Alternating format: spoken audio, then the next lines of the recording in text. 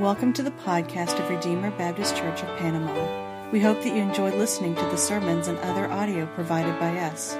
Feel free to share what you find here, and we hope that it will be beneficial to you as you seek to know and follow Christ. Habakkuk is one of the minor prophets.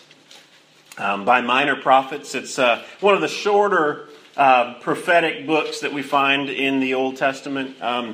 The major ones would be things like Isaiah, Jeremiah, Ezekiel. Those are the long ones. And then the minor prophets, there's 12 of them. In the Jewish tradition, they're called the Book of the 12. But Habakkuk is a little bit different than some of the other prophetic books that we see in the Old Testament.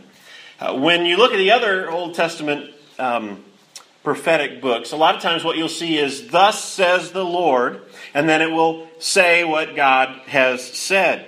And Habakkuk, it's a little bit different. Instead of God speaking to his people through the prophet, you have the prophet speaking to God on behalf of his people. It starts out with a question where the prophet Habakkuk, he is in anguish and in pain over the fact of the injustice that he sees all around him. And he asks, how long shall this continue to go on? How long do I have to go through this? And then we see the Lord's answer in the last half of what we'll be looking at tonight. Well, let's look at our passage, Habakkuk chapter 1. We'll begin with verse 1. The oracle that Habakkuk the prophet saw. O Lord, how long shall I cry for help, and you will not hear? Or cry to you violence, and you will not save? Why do you make me see iniquity? And why do you idly look at wrong? Destruction and violence are before me. Strife and contention arise. So the law is paralyzed, and justice never goes forth. For the wicked surround the righteous, so justice goes forth perverted. Look among the nations and see, wonder and be astounded, for I am doing a work in your days that you would not believe if told. For behold, I am raising up the Chaldeans, that bitter and hasty nation, who marches through the breadth of the earth, to seize dwellings not their own. They are dreaded and fearsome. Their justice and dignity go forth from themselves. Their horses are swifter than leopards, more fierce than evening wolves. Their horsemen press proudly on. Their horsemen come from afar, like they fly like an eagle swift to devour. They all come for violence, all their faces forward. They gather captives like sand. At kings they scoff, and at rulers they laugh. They laugh at every fortress, for they pile up earth and take it. Then they sweep by like the wind and go on. Guilty men whose own might is their God. Let's pray. Father, you have spoken this, your word. Father, we pray that you would, as the song that we sang said, that you would give us ears to hear, and you would give us faith to see. Lord, that as we read these words, as we hear your word proclaimed, Lord, we pray that you would help us to hear from you. Lord, feed us by your word. And Father, I pray that you would help me, a weak sinner, Lord, to stand on your word with confidence and proclaim what you have said. In Jesus' name, amen. Habakkuk begins, like I said, with this question, this longing question. Why, God? Why do I have to keep waiting on you? Oh, Lord, how long will I cry for help, and you will not hear? He says he cries out violence. He sees violence out in the street, out in the world around him, and he's asking God to come and save, yet he feels like God is not hearing him. He feels like he's being ignored. He says he sees iniquity and wrongdoing all around him. He's wondering, why doesn't God do something about this? Habakkuk deals with what they often call the problem of evil. If God is good, if God is all-powerful, then why does He allow injustice? Why does He allow evil to even exist? So Habakkuk wrestles with this question, and God gives him a part of an answer in verses 5 through 11. But I want to back up a little bit. I want to be able to see Habakkuk in relationship to his times. If we go all the way back, to see the big picture of the biblical story, we go back to the garden. And we see Adam and Eve, that God created good. There was not supposed to be any evil, any injustice, anything like that within the garden. God created it a perfect paradise for them to live within. And yet, human beings, we messed up. Adam and Eve, they are first parents. They partook of the first of the forbidden fruit, the fruit of the knowledge of good and evil. And God, well, by that, they introduced sin into the whole world. We've talked about this before. They introduced sin into the whole world, but God gave both a curse and a promise. He promised in a curse on the snake that He would put enmity between the snake's offspring, their seed, and the seed of the woman. And that one day there would be a seed of the woman that would come and crush the serpent's head. And we know that seed, that holy seed, goes through the line from Adam down to Noah. And we see how Noah was named Noah because it means rest. His father named him thinking, this is the one that will bring us rest from our toil, from our struggle, from the labor of our hands. Seeing that Noah may have been some kind of answer to this promised seed of the woman. But Noah fell short. And then Abraham. Abraham was promised a seed who would one day come and bless the whole world. And then we see it narrowing down until we come to David. And David wanted to build a house, wanted to build a temple for the Lord. You can find that, I think it was 2 Samuel 7. I'm pretty sure. 2 Samuel 7. David wanted to build God a temple, but God tells him, no, you can't build a temple for me. I have never asked you to build a temple for me. Instead, He says, I'm going to build a house for you. And by that, He means a dynasty. He tells David that he's going to have a son one day that will sit on his throne forever. This is the biblical storyline up to about that point. We've been waiting. As we read through the biblical storyline, we come to this promise to David, and we're looking forward to a Messiah. Someone who would come, who would be that seed of the woman who would crush the serpent's head. And what happens with David, his son? Solomon didn't live up to that, did he? Solomon, while he was the wisest man who ever lived, he was, in many ways, a good king in the fact that the land prospered, yet he was sinful as well. And he took many foreign wives and introduced cultic practices into the land. And then his son, Rehoboam, was foolish and caused a split between the kingdom. You have, after Rehoboam, the north was Israel, and the south was Judah. And each one had their own king.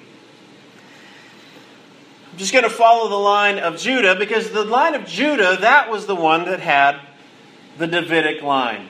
It was the line that contained the promise for a king that would one day sit on the throne forever, on David's throne forever. They were looking for someone to come and be the Messiah. But what we see was every king fell short. Every king could not be that promised one who would come and crush the serpent's head. There were some kings that were good, some kings that made reforms, that tried to lead people towards the Lord, and they were measured up to the standard of David. And then there were other kings that were evil, that would run the other way, that would introduce all kinds of idolatry and worship of other things. And because God's people were idolatrous, because they continued to sin, to fall into sin, God was going to send on them punishment. Before the time of Habakkuk, God sent the Assyrians and He wiped out Israel in the north. We read a little bit about that in Isaiah, in the passage where we read about the virgin who will be with child, and you will call his name Emmanuel. That's all talking about what happens when God sends the Assyrians to wipe out the north in Israel. Yet Judah was left untouched for a while. They still had a king in Judah. A king from David's line. And they were still looking for an answer to this promise. Hezekiah was the king during the time that the Assyrians defeated, and he had a son. His son was named Manasseh.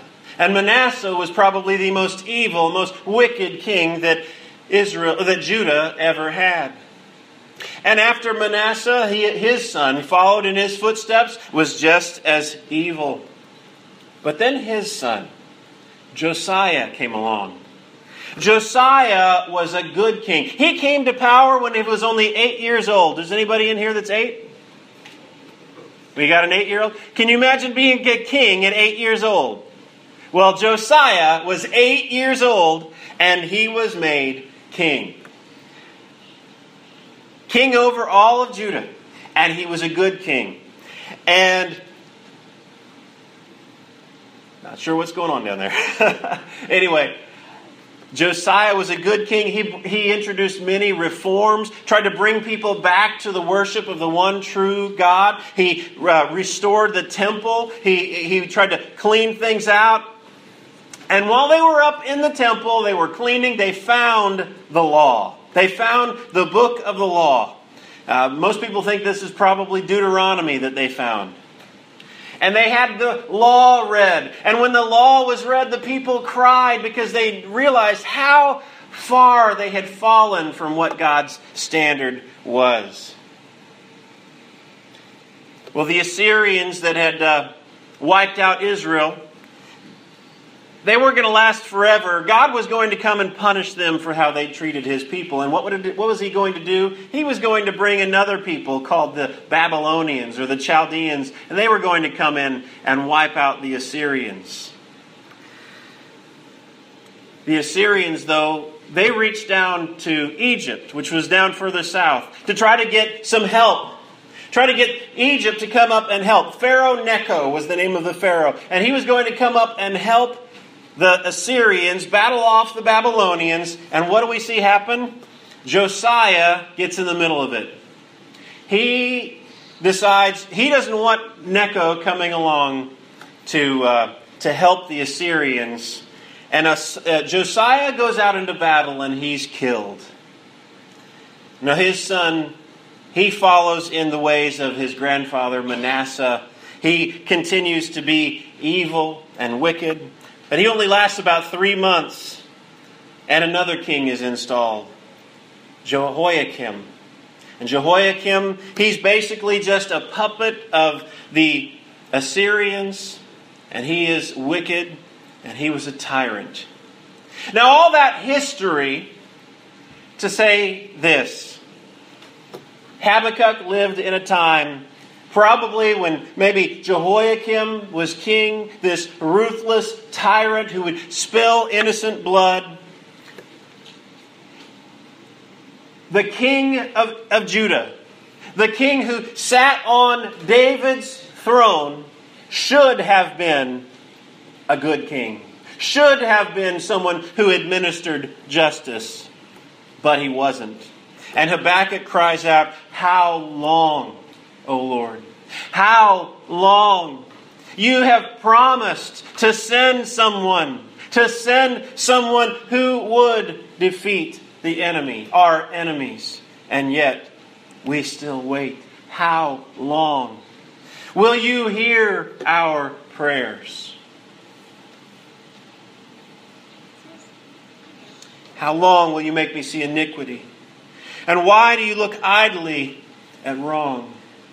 Destruction and violence are before me. Strife and contention arise.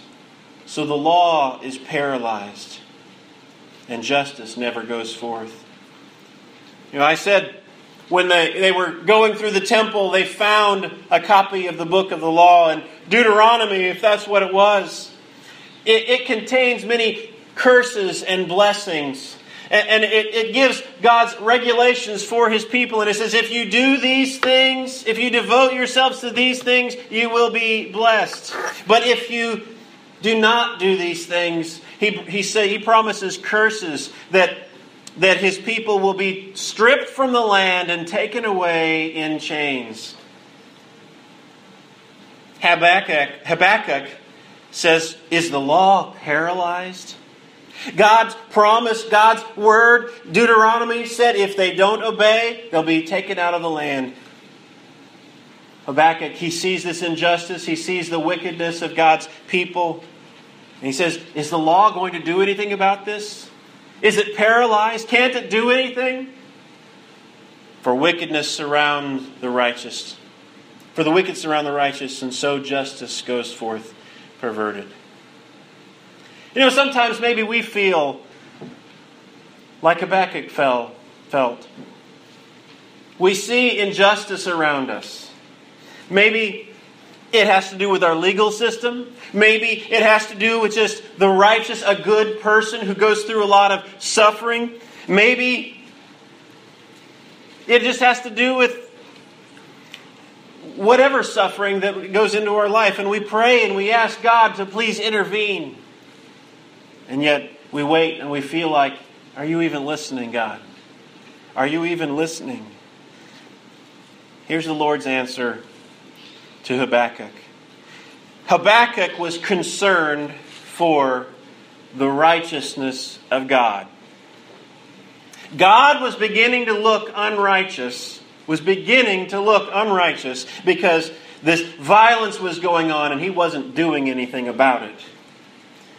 But God answers, verse 5, "Look among the nations and see. Wonder and be astounded, for I am doing a work in your days that you would not believe if told."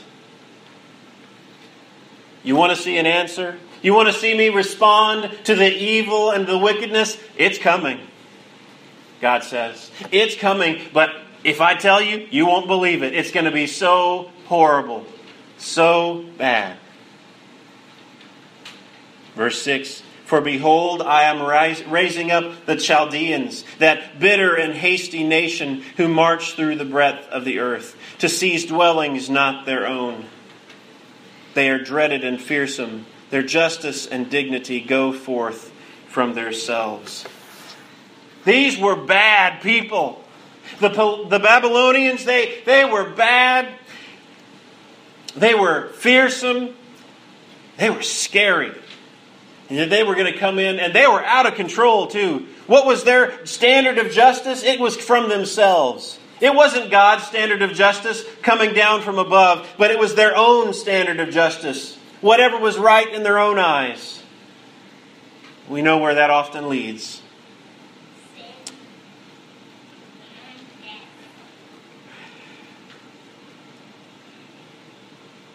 He says, in describing the army as they come, verse 8, Their horses are swifter than leopards, more fierce than evening wolves. Their horsemen press proudly on. Their horsemen come from afar.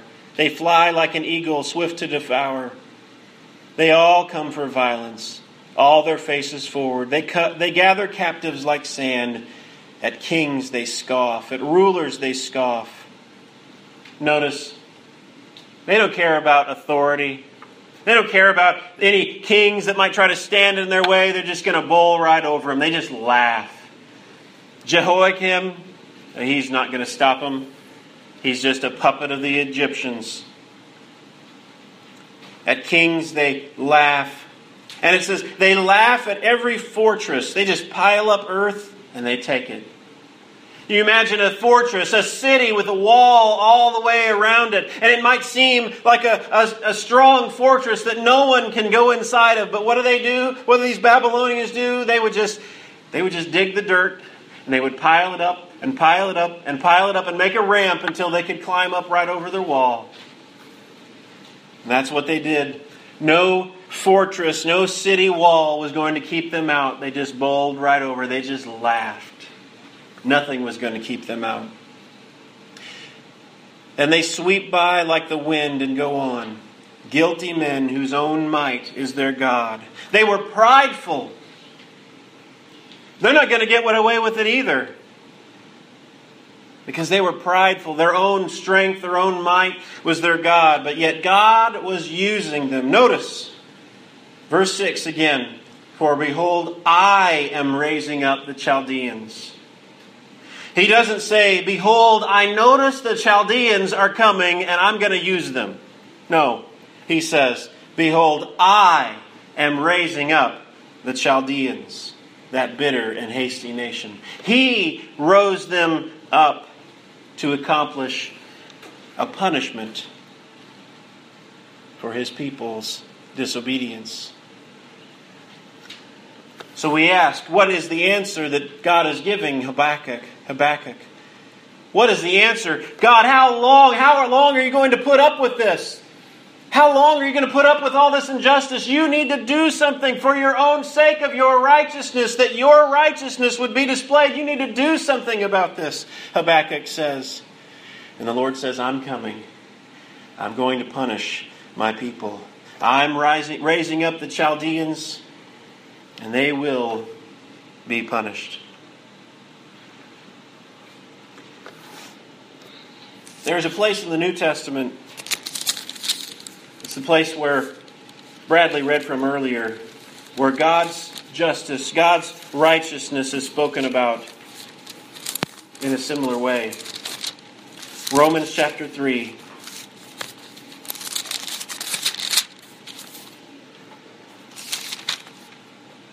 I'm going to just read verse 25 from that passage. Verse 25 says, whom God put forth as a propitiation by his blood to be received by faith. This was to show God's righteousness, because in his divine forbearance he had passed over former sins. We're coming to the New Testament, we're coming to Paul's writings, and he's concerned about God's righteousness being displayed. He says, all that time in the past, those former days when God passed over sins, when God looked the other way, it appeared, God began to look unrighteous. God had to do something. If he was going to forgive his people, he had to do something. He couldn't just wink at sin. He couldn't just dust it under the rug. He had to do something with it. And how was God to demonstrate his righteousness? By substitution. Jesus Christ took our place. He took our punishment. God is both righteous and holy and loving and gracious. How can those things exist in one God? Justice demands that sin be punished. Yet God is a forgiving God. They can only be reconciled in the cross. In the cross of Jesus Christ. And if we look around in our world today, and we see injustice going on. It's an old one, but I'm going to say O.J. Simpson. He's been in the news lately. Okay? We see someone who everybody believes is guilty, yet he goes free. And that we just cry out and say, that's just wrong. That's unjust. And I could go other places, but I don't want to get political. We see injustice and we cry out, it's wrong. It's unjust. But there is no injustice that goes unpunished.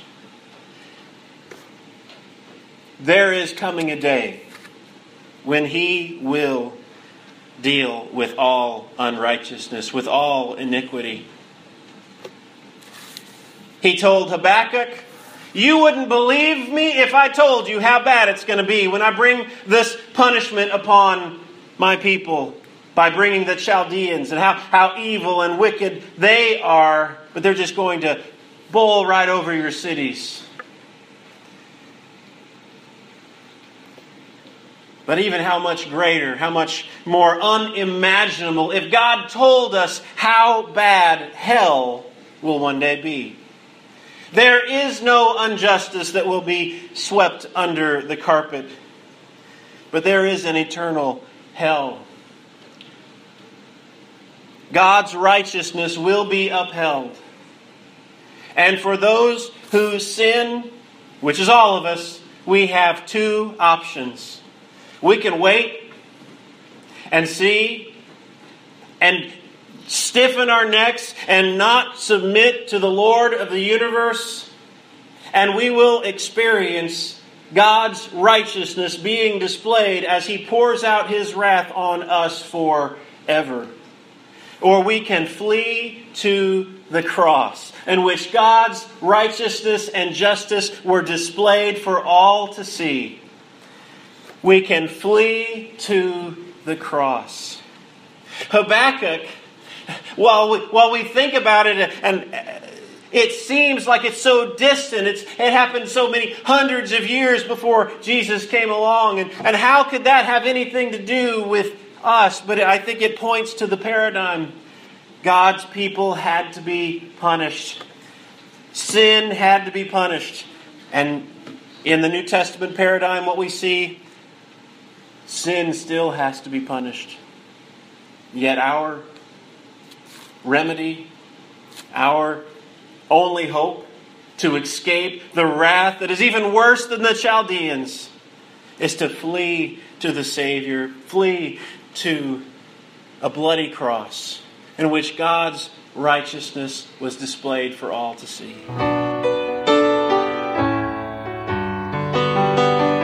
Thank you for listening to this message from Redeemer Baptist Church of Panama. For more information, please visit us at redeemerbaptistpanama.wordpress.com, or you can like us on Facebook.